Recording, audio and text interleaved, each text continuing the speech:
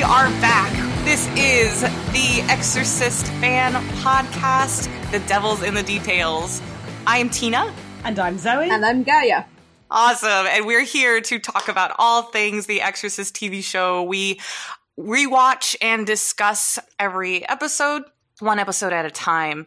Today we are discussing the show season 1, episode 3, called Let 'Em In. Just a heads up too, like we say every time, there will be spoilers. If you're listening and you haven't watched season 1 or 2 in completion yet, do know we're going to be talking about some spoilers there. So heads up and go watch that show. Oh my gosh, what are you waiting for? Go, do it. Ladies, we're going to go ahead with our deep dive. So how are we with the opening? In traditional fashion, we've got to talk about this opening sequence because it packs in so much already with Kat in the car with her love. It was one of those things that I didn't see coming. I didn't know they were going to set her up with a female love interest. So I was really like, oh, I like this. This is really appealing to me. But it was so like tenderly done. It was like a beautiful, tender, like sweet, like interaction about two girls that are falling in love. And it was really pretty to watch. It had lots of these beautiful twinkly lights that kind of was flittering throughout the scene just to make it look kind of dreamlike and magical. Yeah, and did you notice they didn't actually they don't show her face the entire time. It's a conscious decision to not show this young woman's face. We see Kat clearly, but I'm just curious why they went that route. Yeah. I think to kind of make her like this kind of mystery element, like she's a love interest for Kat, but by us not seeing her, it makes her something special just for Kat. We're not allowed to know this character. She wasn't our love interest. She's not our special like force. She's something sacred to Kat. So we can see bits of her, but we're not invited to get the whole picture because it's not designed to give us a whole picture of her. Well, that's interesting to make us really focus more on Kat's story. They took her away. And the other reason I think is Kat tells us what she likes in Julia. She tells about her eyes. She tells us about her jaws. And in the end, after the accident, we see Julia. We see her open eyes. We see she is dead.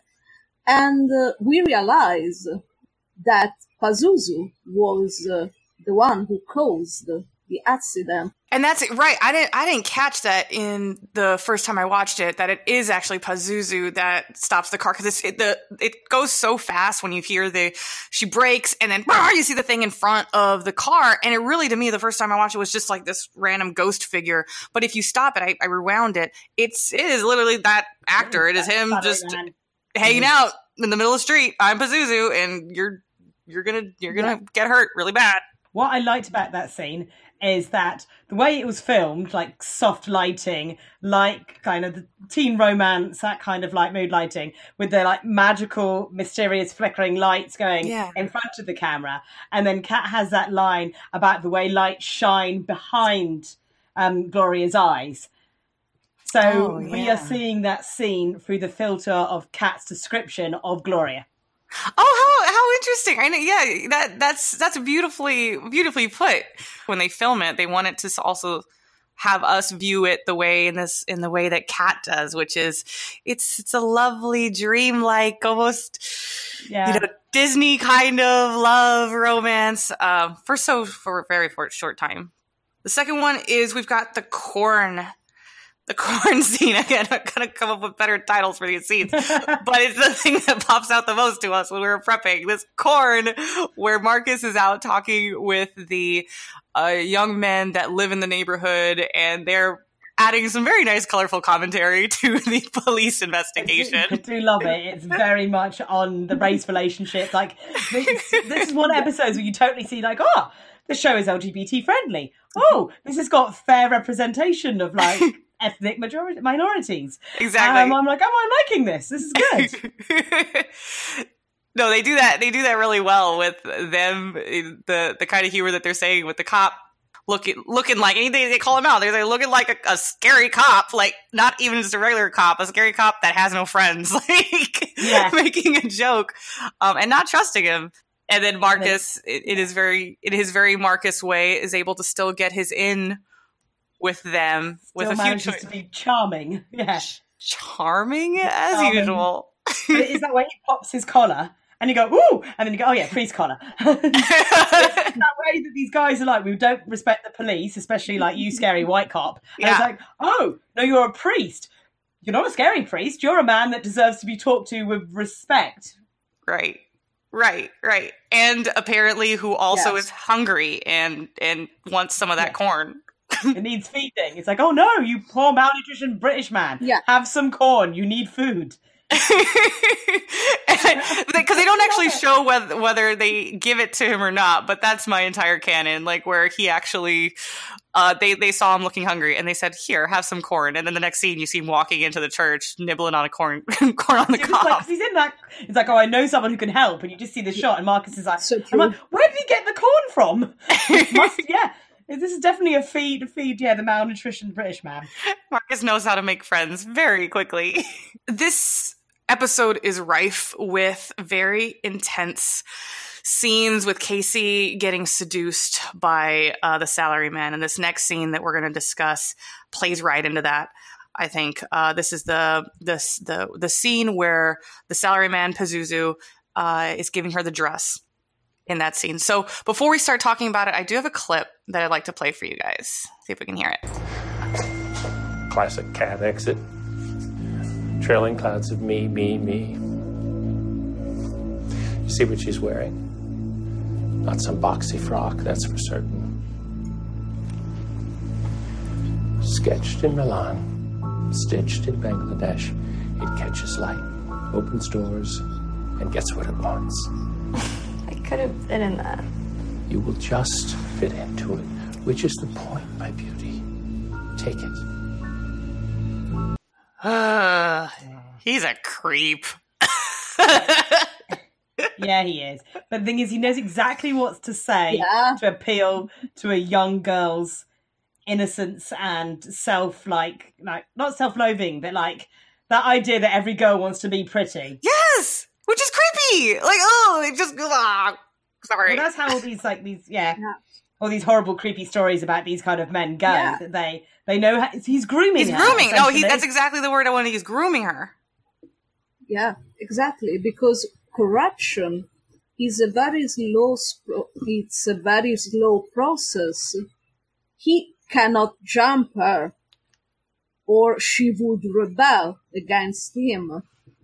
So he slowly seduces her, and he slowly corrupts her, and he feeds her needs to be loved, to be seen as beautiful, to be seen as her own person and not Kat's sisters. Right, and we all see that. Like, as you're watching him talk with her, it's the way that he moves in the scene. He's almost like in this kind of cat-like, like circling around her as like this is predator and very much predatorial and the prey. And I just want to take Casey and be like, look at this guy. Yeah. This is clearly like the creeper that is trying to hurt you, even if he wasn't a demon. He's a physical man, like you're seeing. Yeah. Why don't you see this? What's very sad is that Casey only wants to be loved. She only wants to be loved. And she believes he loves her. Unfortunately, the thing that noticed her was, evil creeper demon. A demon from hell, absolutely. Yeah. It's icky. Because I think Salaryman Pazuzu's original goal was Casey. Was Kat. Oh. I think he set it up to originally go after Kat. Yes.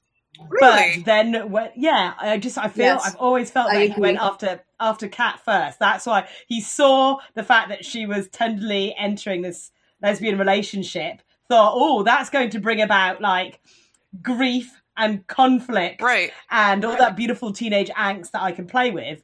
But it turns out that like Kat was stronger than he expected and actually had genuine feelings and wasn't filled with angst. Because you see that with the troop. You go in expecting the troop to be like, oh, it's your fault that she died. And actually the troop are very supportive of the fact that Kat survived. And she got a support mechanism with those guys. So she didn't fall to depression. But at all. She didn't become weak and suggestible. But what happened is because she got a lot of support and sympathy, Casey started feeling left out, not getting attention, and therefore Salaryman saw a different route in. He found his way to worm in there. Oh, that's so. I never thought of it that way. Where his intention was Kat from the very beginning, but a demon will get in where it can fit in, right? Like that's his. Like, okay, yes. Well, let's go to Plan B. Let's go to Casey. Which, oh man, that's brilliant. I love that perspective of it. Well, even because neither of them are his real target, so he's okay with one of them just because he wants Angela, he wants their mother. So either of them is okay because possessing them will hurt Angela. Yeah, right. That's the end game here, because this is, let's just say it, like, this is the demon with the biggest grudge in history. Like, he can't get over it. I wanted to mention the lead into that scene, because Marcus is obviously in Casey's room, and he specifically picks out examples of Kat and Casey's relationship. The fact that the sisters, the bond, but he specifically looks at things that are seen remarkably innocent.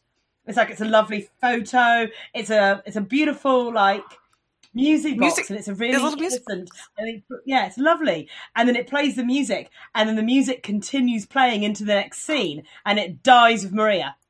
It's because that pure moment, that innocence, that dancing, that childhood wonder dies at the introduction of Maria, who is none of those things. Oh my God, Zoe, are you kidding me right now? That is brilliant. Like, I never would have picked up on it. No, exactly. I'm like, oh my gosh, yeah. That I had no idea that they had made that kind of transference of that innocence into, oh, Maria is scary, and you need to know this by shutting the music down.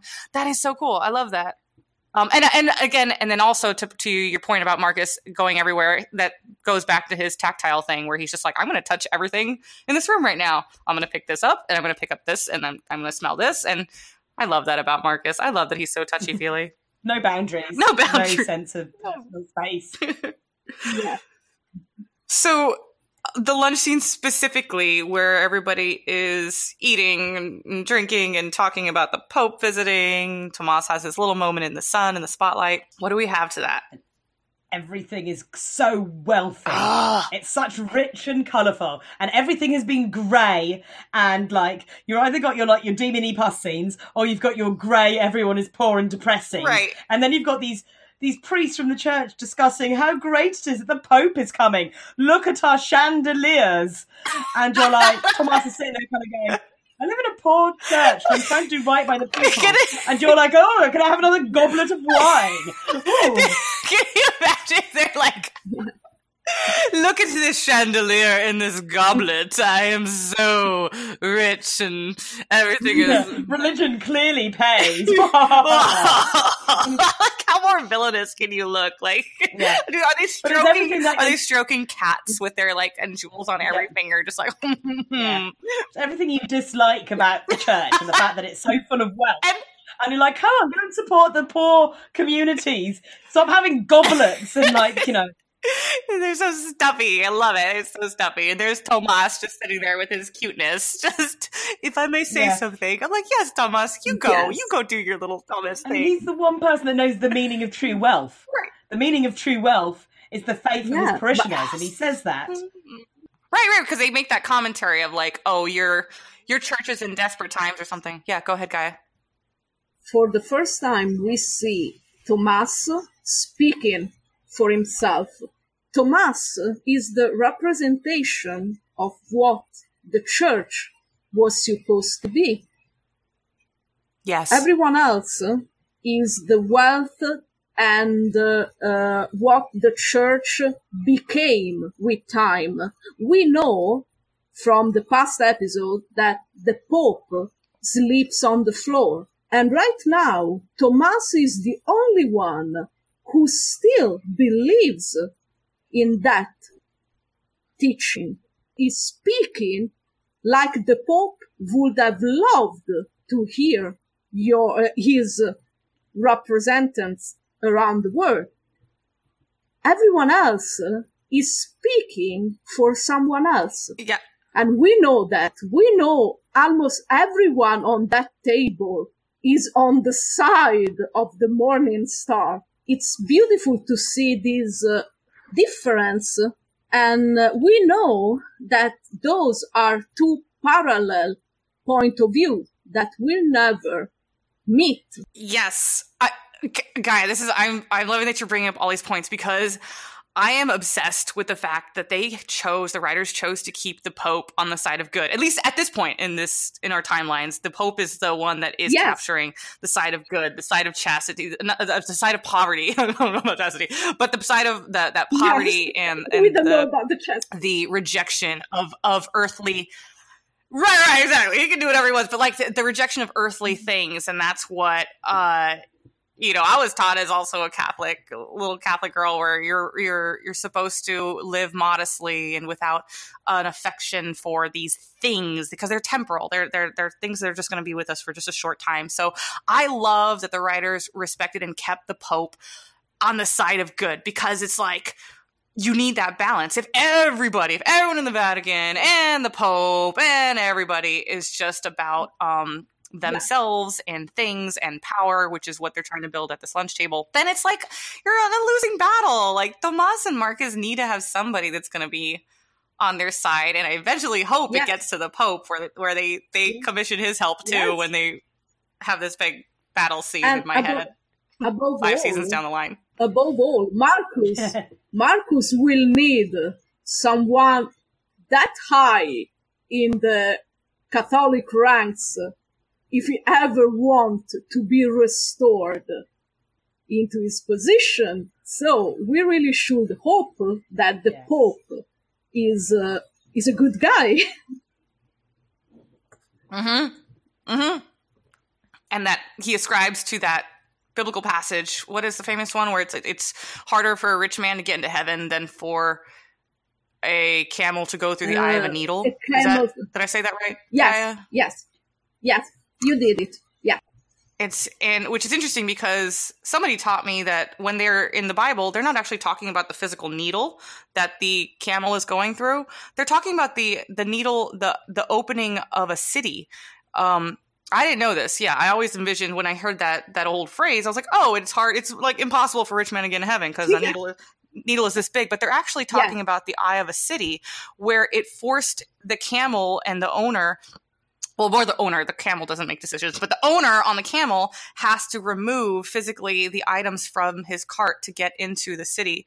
So it has the context of you have to physically take things off of you that you're so attached to, all those material things. So I just wanted to throw that out there and sound smart. That's all I wanted to do. That was the whole purpose of that. Come back from the butterflies. Oh yeah.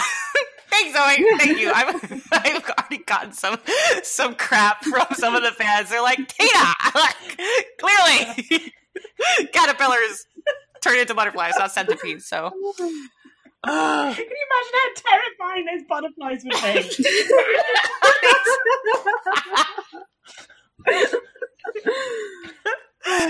All right. So, regarding this lunch scene, do we want to add any other additional thoughts or comments, or I don't know, talk about some butterflies before we move on to another biggie, which is coming up right now? The ending of the scene, the ending of the lunch scene with the burning man, as in the man that is burning, and not the festival, which we later not the festival that takes place in America. We've clarified that earlier. Yeah.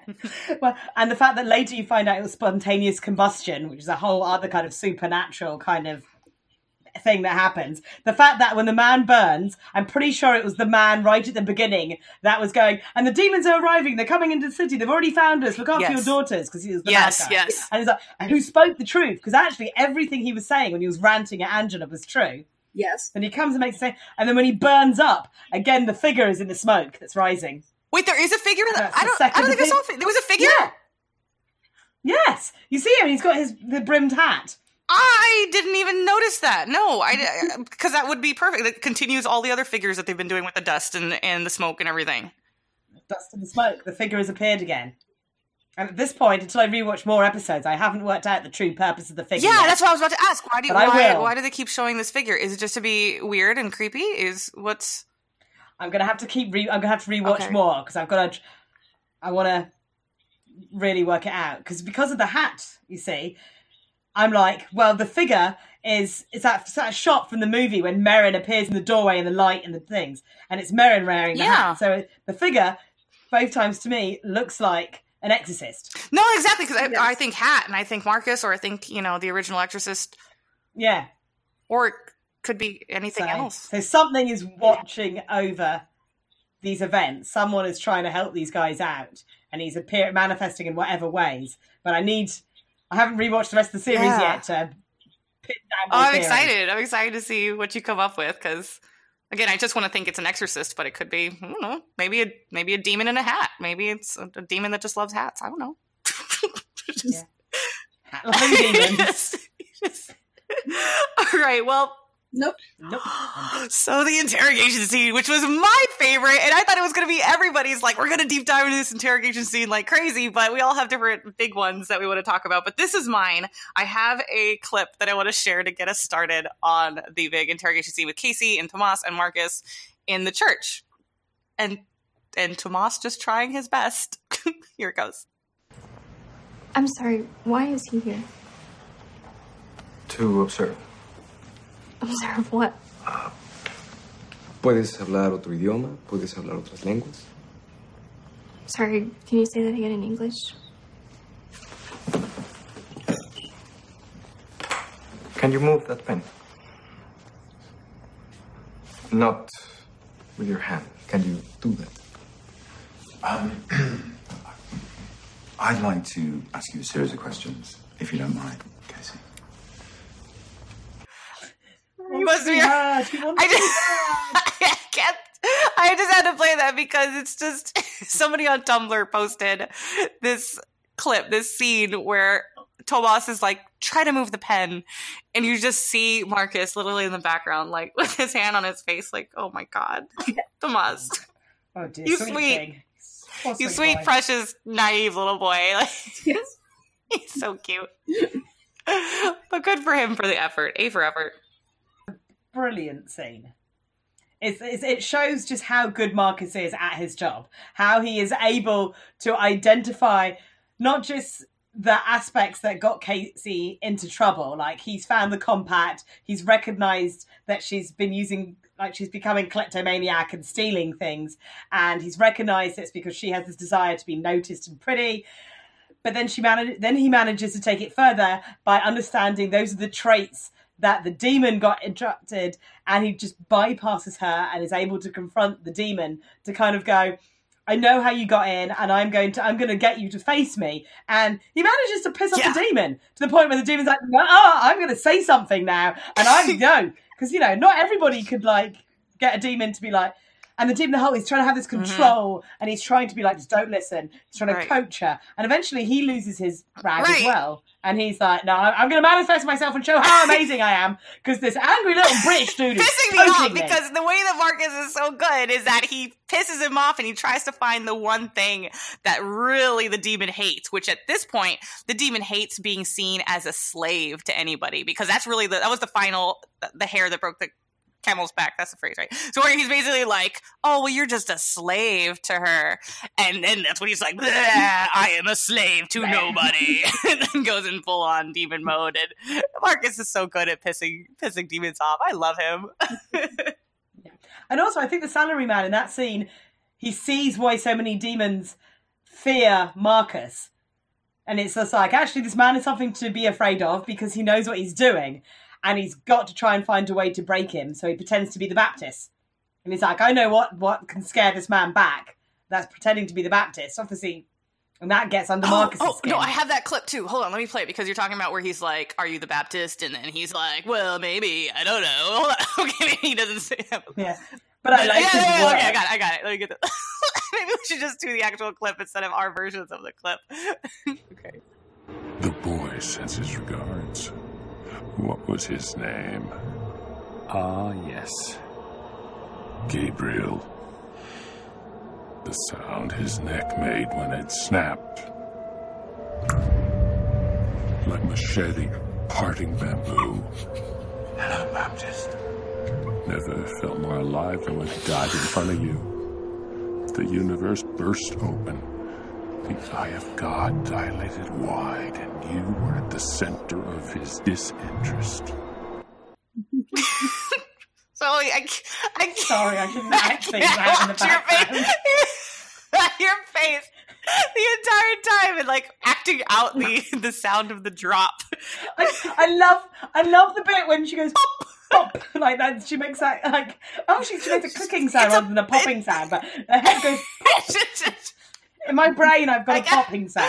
I'm not going to look at you anymore when we play these.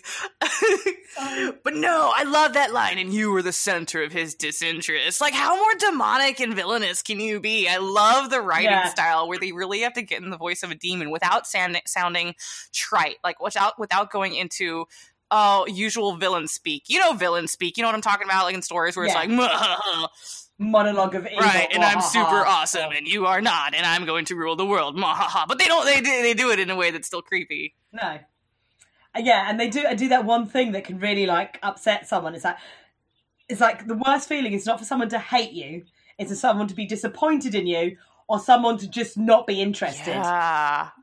Yeah. That's more crushing, to have no, like, you aren't anything even worth being interested about. I love that because it reminds me of how one of Marcus's deepest fears is that he loses his connection to God. And this demon is basically, he's zoned right into one of his vulnerabilities and God doesn't even care about you. Like, you're not that special.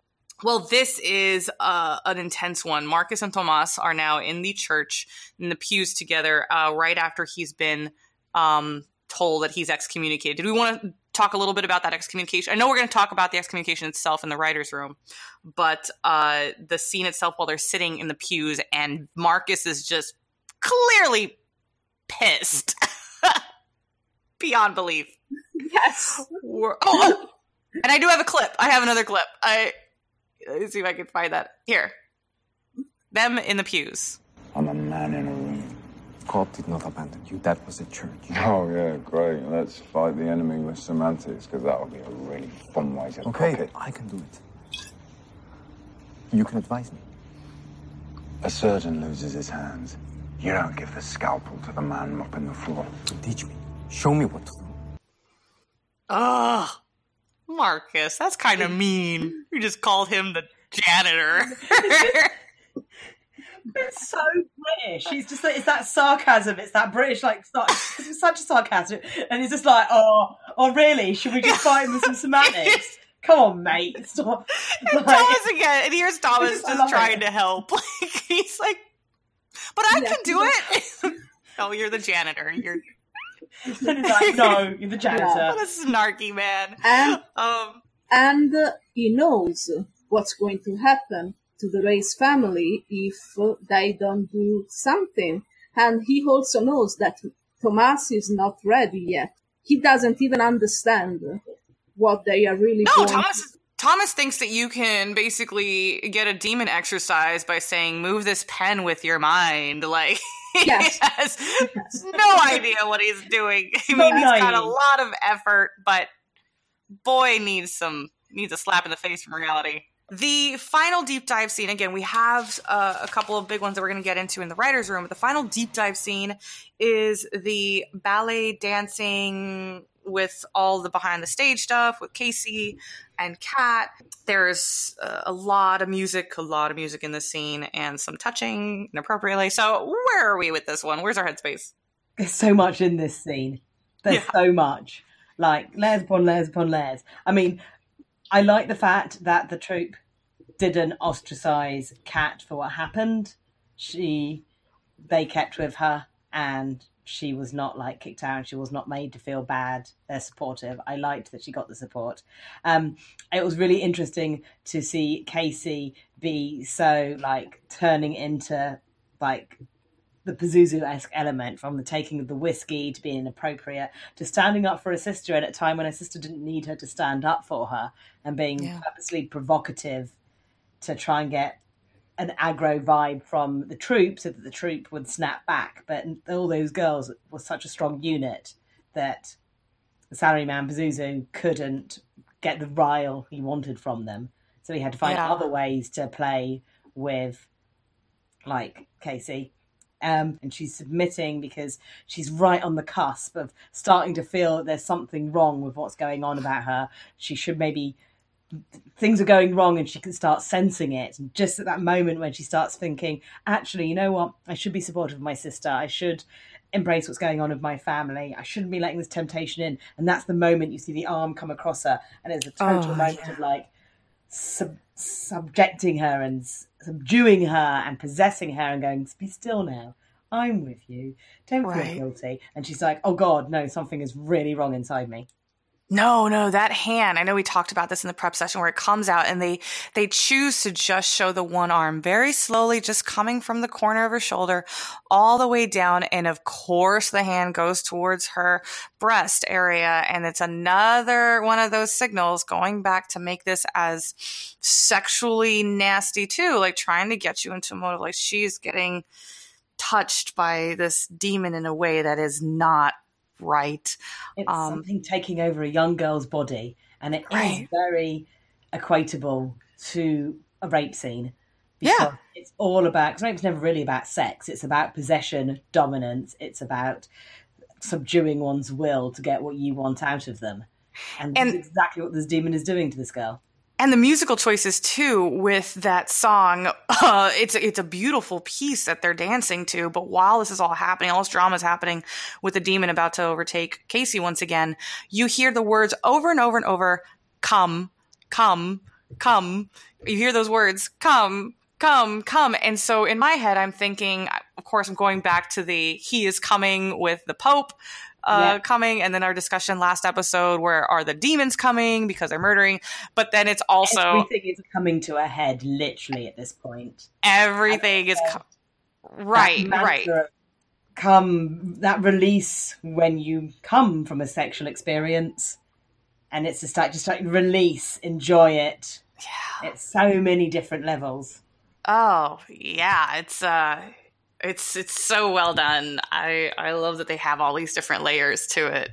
That keeps putting me in this place of ickiness. I think that's the word of the day today. I keep using icky, but it's just it is a grown woman. Nasty, but it is a horrible presence defiling a young girl's body, and it's the only way it's going to make you feel.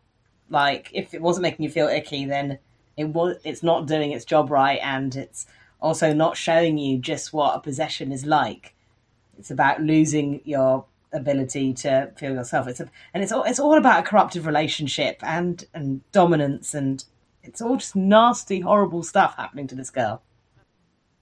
I think it's just that bit where you see Angela really being there for Kat, and you see Henry wanting those two to have their connection back. So he's the one that goes after Casey when Casey can't take the pressure, the fear, the sorrow, the anxiety, and she has to get out of there. Yeah, he's constantly her point of comfort and support and strength, which sucks because it's the wrong source of comfort and strength. Well, then that gets us right into our regular segment of the writer's room. We're going to talk about 3 specific pieces that stuck out to us that are seemingly big for this episode. And the first one, Guy, I'm going to put in your court is the excommunication process. That's a big theme of this episode where, Marcus is given his papers, you're out. Bennett gives him the big news and he's like, what is this about? What's going on? But you had some great things to discuss regarding how excommunication works, also in relation to Marcus and his violent tendencies as well. So go ahead. Yeah, thank you, Tina. Usually, excommunication is the last resort for the Catholic Church. Right now, nowadays, unlike it happened in history, excommunication are very rare and is used as the last resort after the church gave you times and times again time to repent for what you did. It's the most powerful punishment that the church has in his hands. And of course, being so big as a punishment, it also means you must do something very, very huge to be punished like that. The word excommunication comes from the Latin ex communio. That means out of the community. You are banned from the life as a Catholic when you get the excommunication. And what Marcus did to be excommunicated is that he didn't follow the orders that were given to him from Bennett, but Bennett spoke for Rome and for the Vatican. So who exactly is going to forgive Marcus for what he did? No one else but the Pope himself. Yeah. It's kind of hard to get in touch with. You can't just like call up the Pope, you know, you're like, hey, can you take away my excommunication? No, a little bit of a problem. Yeah, no, the problem here is very complicated because the kind of excommunication that was given to him is the lete sententiae. This kind of excommunication can be removed only by the Pope. Right. He's got the highest level of excommunication. If the way that you were teaching me the other day is like, so he's got, it's not just like the small level where like, oh, just repent a little bit, come on back, and you're back yes, one of us. This course. Is like the worst type of excommunication you could have received. No, exactly, because it's not only a lete sententiae, but it's also abomine. Abomine, like coming from like the root of abomination? No. Ab homine, it means that it was given to him. Homine, it means, ab homine means to a man. So it's a kind of excommunication that is personal somehow. Okay. So this is something where it's a level of, you have to do something so egregious, it's almost like part of your identity. You did it so in a nasty way that you're out of here. Is like in homine to a man, like it's a personal like identity thing, if I'm getting that right? Yes. So it's everything or nothing with Marcus Keene. Even his excommunication is everything or nothing. And of course he did everything he could to be excommunicated. So Guy, I know we had somebody who reached out to us on Tumblr that asks about this particular effect on him, this excommunication, and how it has to do with his own fears and his violent tendencies. Her name is she's at Clock-Hearted Crocodile. What can we speak to about his own, Marcus's fears about his own self and how this excommunication can maybe heighten those fears? I think Marcus always related on the church to stop him from getting raw and crazy. He felt the church like his safety net. Now he doesn't have that anymore. He's alone with himself. And we know that Marcus comes from a very violent family, of a very violent household. We know that he watched his father killing his mother. And I personally think that like almost everyone growing up with that kind of violence presented to them day after day after day, one of his biggest fears is to be like his father. He counted on the church to stop him from becoming like his father. And what is personally and really Marcus Keen's core is the kindness we see in him in almost every scene. The way he interacts with younger people, the way he loved Gabriel, the need he had to protect and save Gabriel.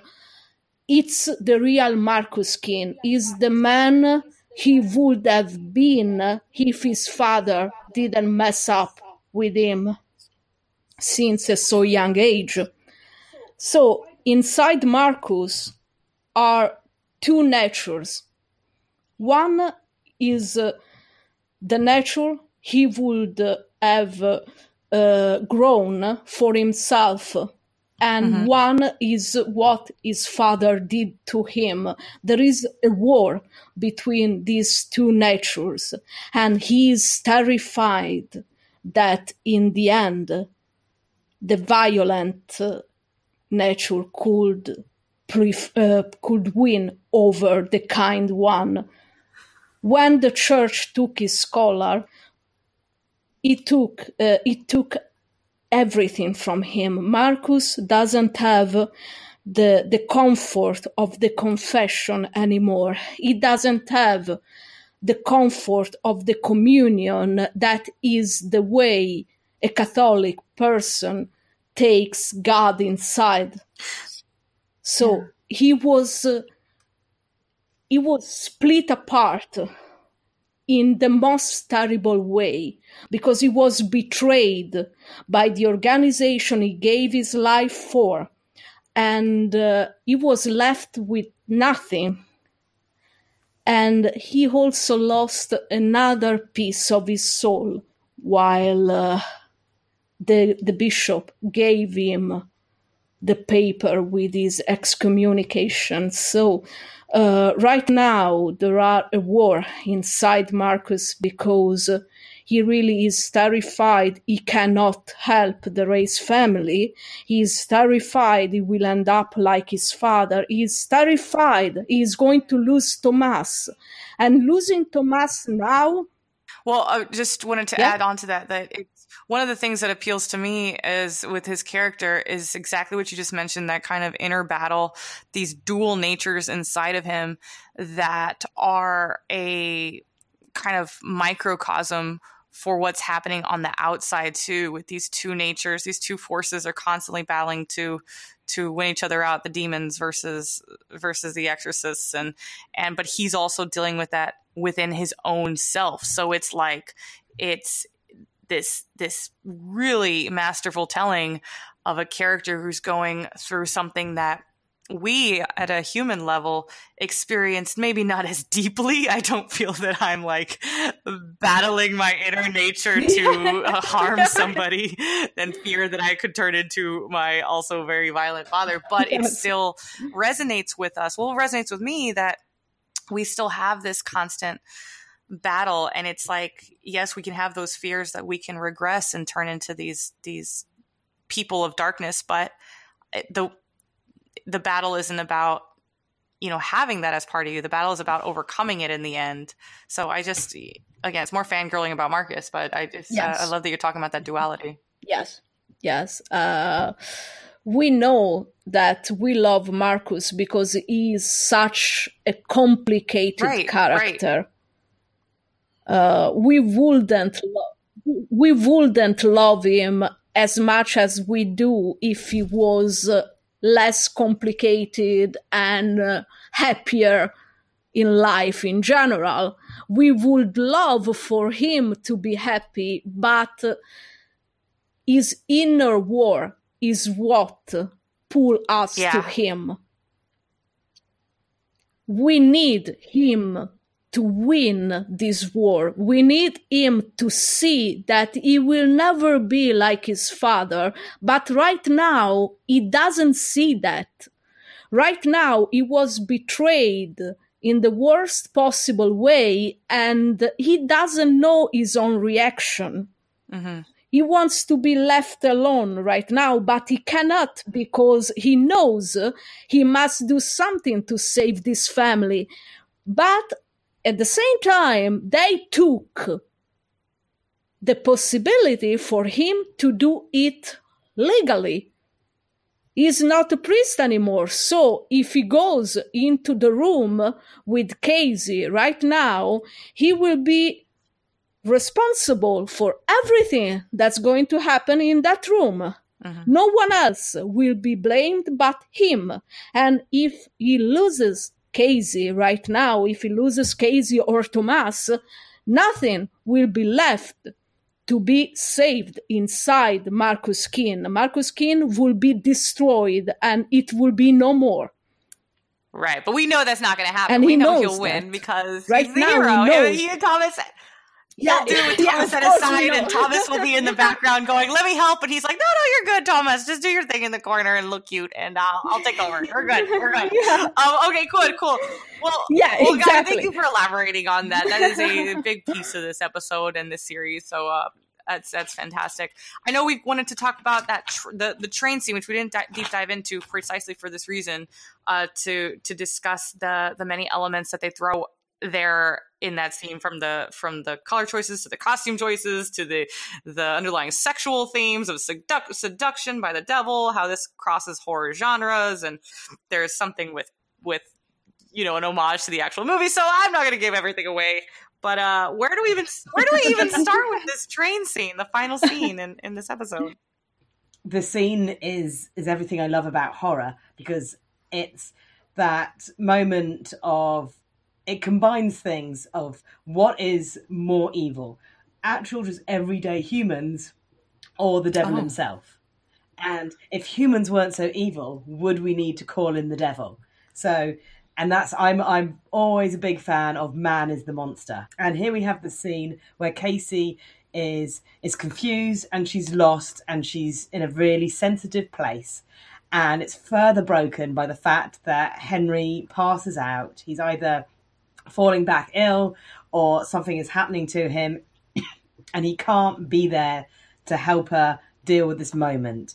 And this dick of a guy sees this beautiful young thing, and he is incredibly inappropriate and he has no rules about consent, and it's very sexually aggressive and it's very domineering and demanding, and it's making sure this young girl knows that she is a plaything for him. And this entire episode has been building up to Casey being a plaything to these forces, and she has absolutely no choice in the matter what's happening to her by this point. And then it all goes into slow motion, and it all becomes beautiful with this romantic music playing, and her savior arrives, and they bring back the piano music from the intro. The dun, dun, dun, dun, yeah, and you just like. And you know that something is not right by that music. You know it's not a beautiful scene. This is not a knight on a white horse. And he comes in and you see that the clothes are beginning to tatter. But what you really see is it's the dirt underneath his fingernails. And it's all my like dust, decay, rot, detritus and dead things in the earth. And he's crawled out of all this setup. And he goes up to her and she's like, I'm being abused and manipulative and played with, and you are going to help me. And he's like, of course I'm going to help you. I have done nothing but prove that I love you. Oh my God, what a liar. And this man, his man is being aggressive and rapey and domineering. But I am going to kiss you and make you feel wonderful and right. It's shot like a love scene, the way he's coming to her in slow motion. Yeah. It's like, oh God, here's his Prince Charming, except it's not Prince Charming. Yeah, exactly. Evil. And it is. And it's also, it's like, he is the lesser of two evils. Yeah. And then it switches straight into the reds and the ambers. And it's a direct juxtaposition to the opening, in which the opening used a similar colour palette, but it was romantic, lights, twinkly, beautiful, like almost fairy-like type blobs of floating colour sprinkling past these ones. And this one, it's harsh light interjecting into fluorescence. The scene. The carriage goes. Don't they have the fluorescent like? Yeah. Yep. There's that, and there's the flickering. There's the streetlights outside cutting across it, just to show that in the beginning, and then it switches straight back to grey, and everything's exposed, and it's grey, and it's haunting. And then obviously she wets herself, just like Regan did when she finally got possessed. Yeah. And it was that the demon has entered her, and therefore she's just let everything go. She's like, her body is totally relaxed because she's given it up, and then everything just gets released, which is why she wets herself. It's that physical manifestation of relief of tension, because everybody knows that when you finally go for a wee, all tension is just like no, actually, and this goes to, so Gaia made a beautiful point in our prep session about this whole episode is this crescendo. I'm totally stealing your words, Gaia, and please elaborate, but this build up to this scene until a climax. So I would love for you to elaborate a bit on why there's this undercurrent sexual tone in these kinds of things, particularly as it has to do with demonic pacts. All through horror films, we see this seduction. It's a sexual seduction. In order to make a pact with the devil, you gotta kiss him. You're like, Crowley and Supernatural. I gotta kiss Crowley, or I gotta sleep with the devil, and I gotta do all these nasty. Like, why is it always that we gotta lick, kiss, or like sleep with a demon figure in order to be in a pact with him? I don't know. Because you have to accept the demon inside you. And what is the faster and easier way to be inside someone if not during an act of sex? It doesn't need to be a rape, because possession is the opposite of a rape. The victim is willingly accepting the demon inside her. So the whole episode is a crescendo, is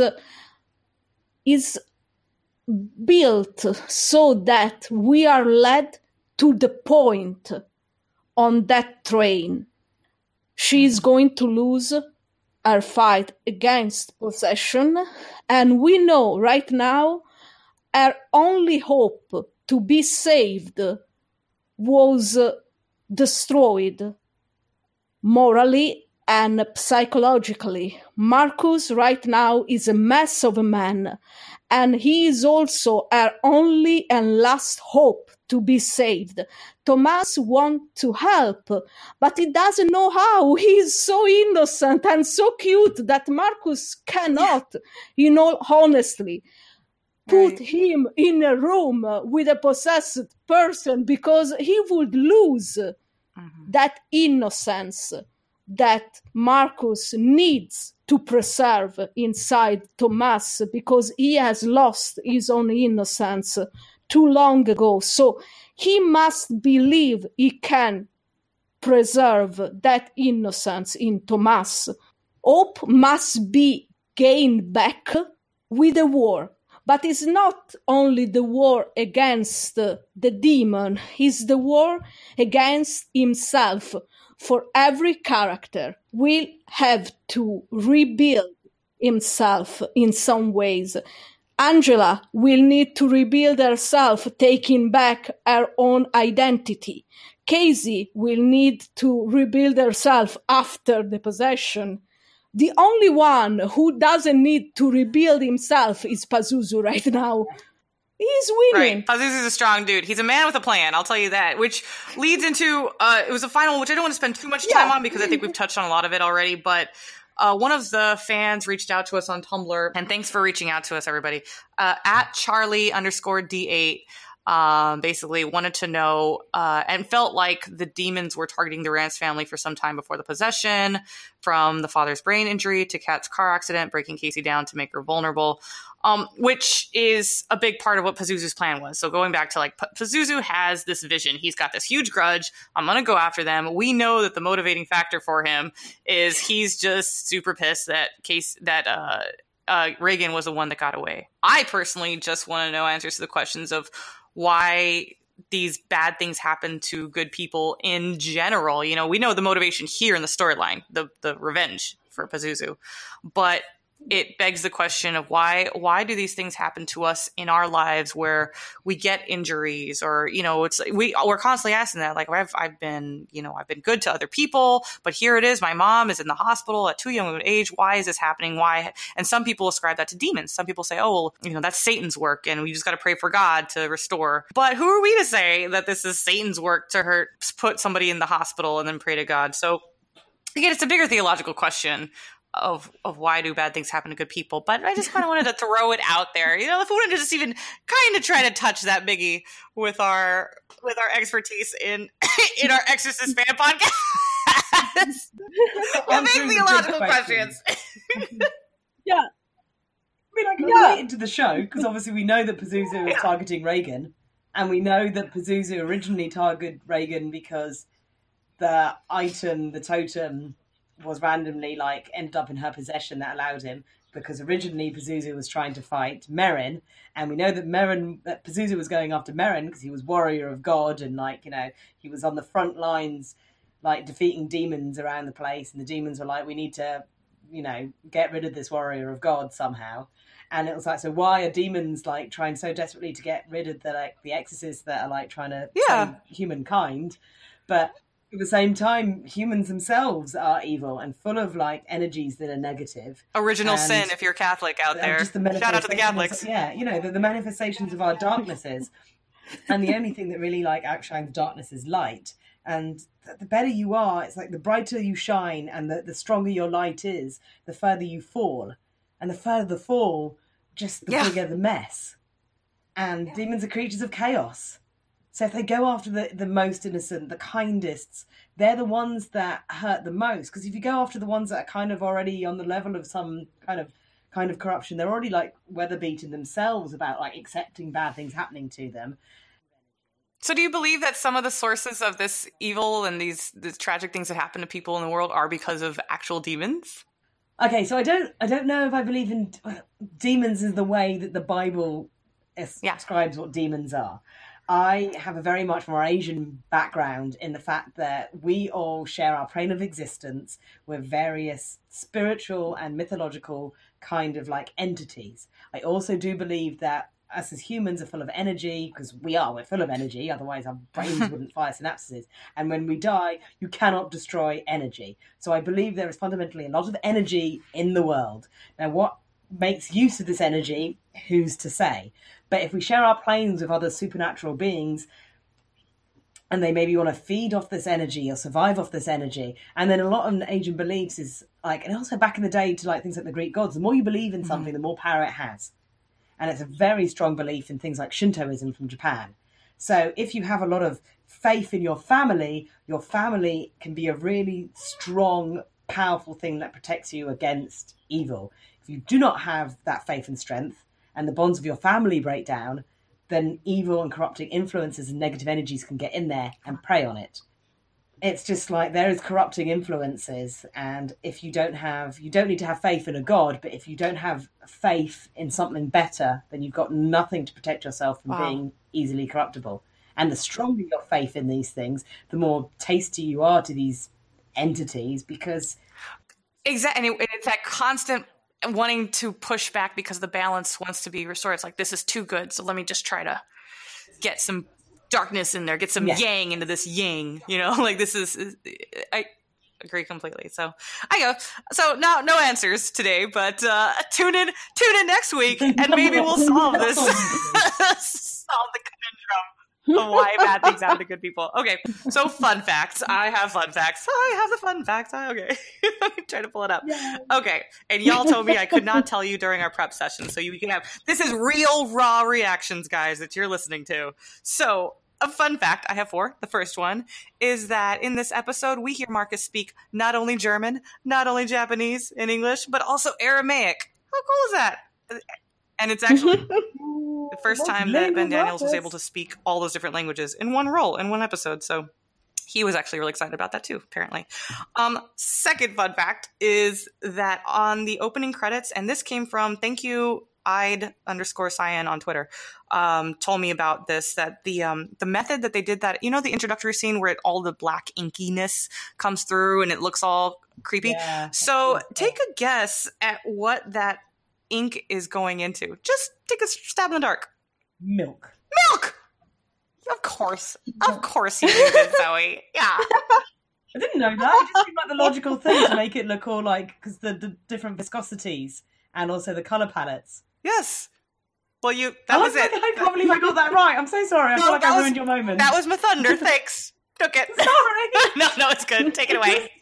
From a filming point of view, it makes sense. No, I thought that was just really neat. And they're using... Sorry. It's what? Milk. It's milk. But it's and it's in... Terrible guess, though. Well, here, I'll add on to that. And the ink that they used was India ink. Mind blown. Okay.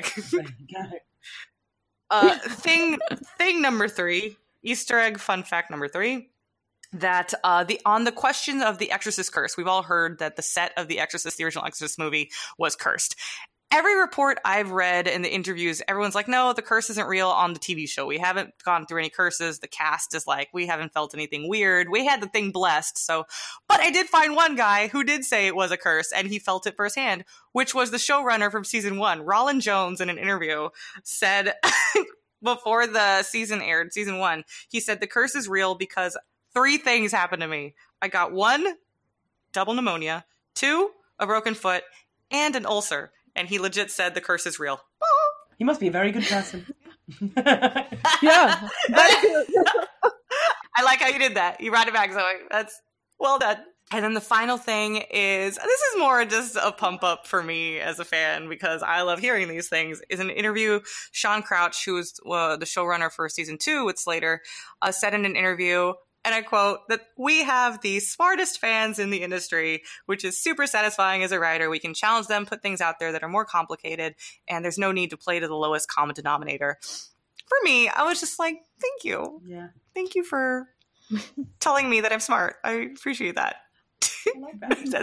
Those are my fun facts and Easter eggs.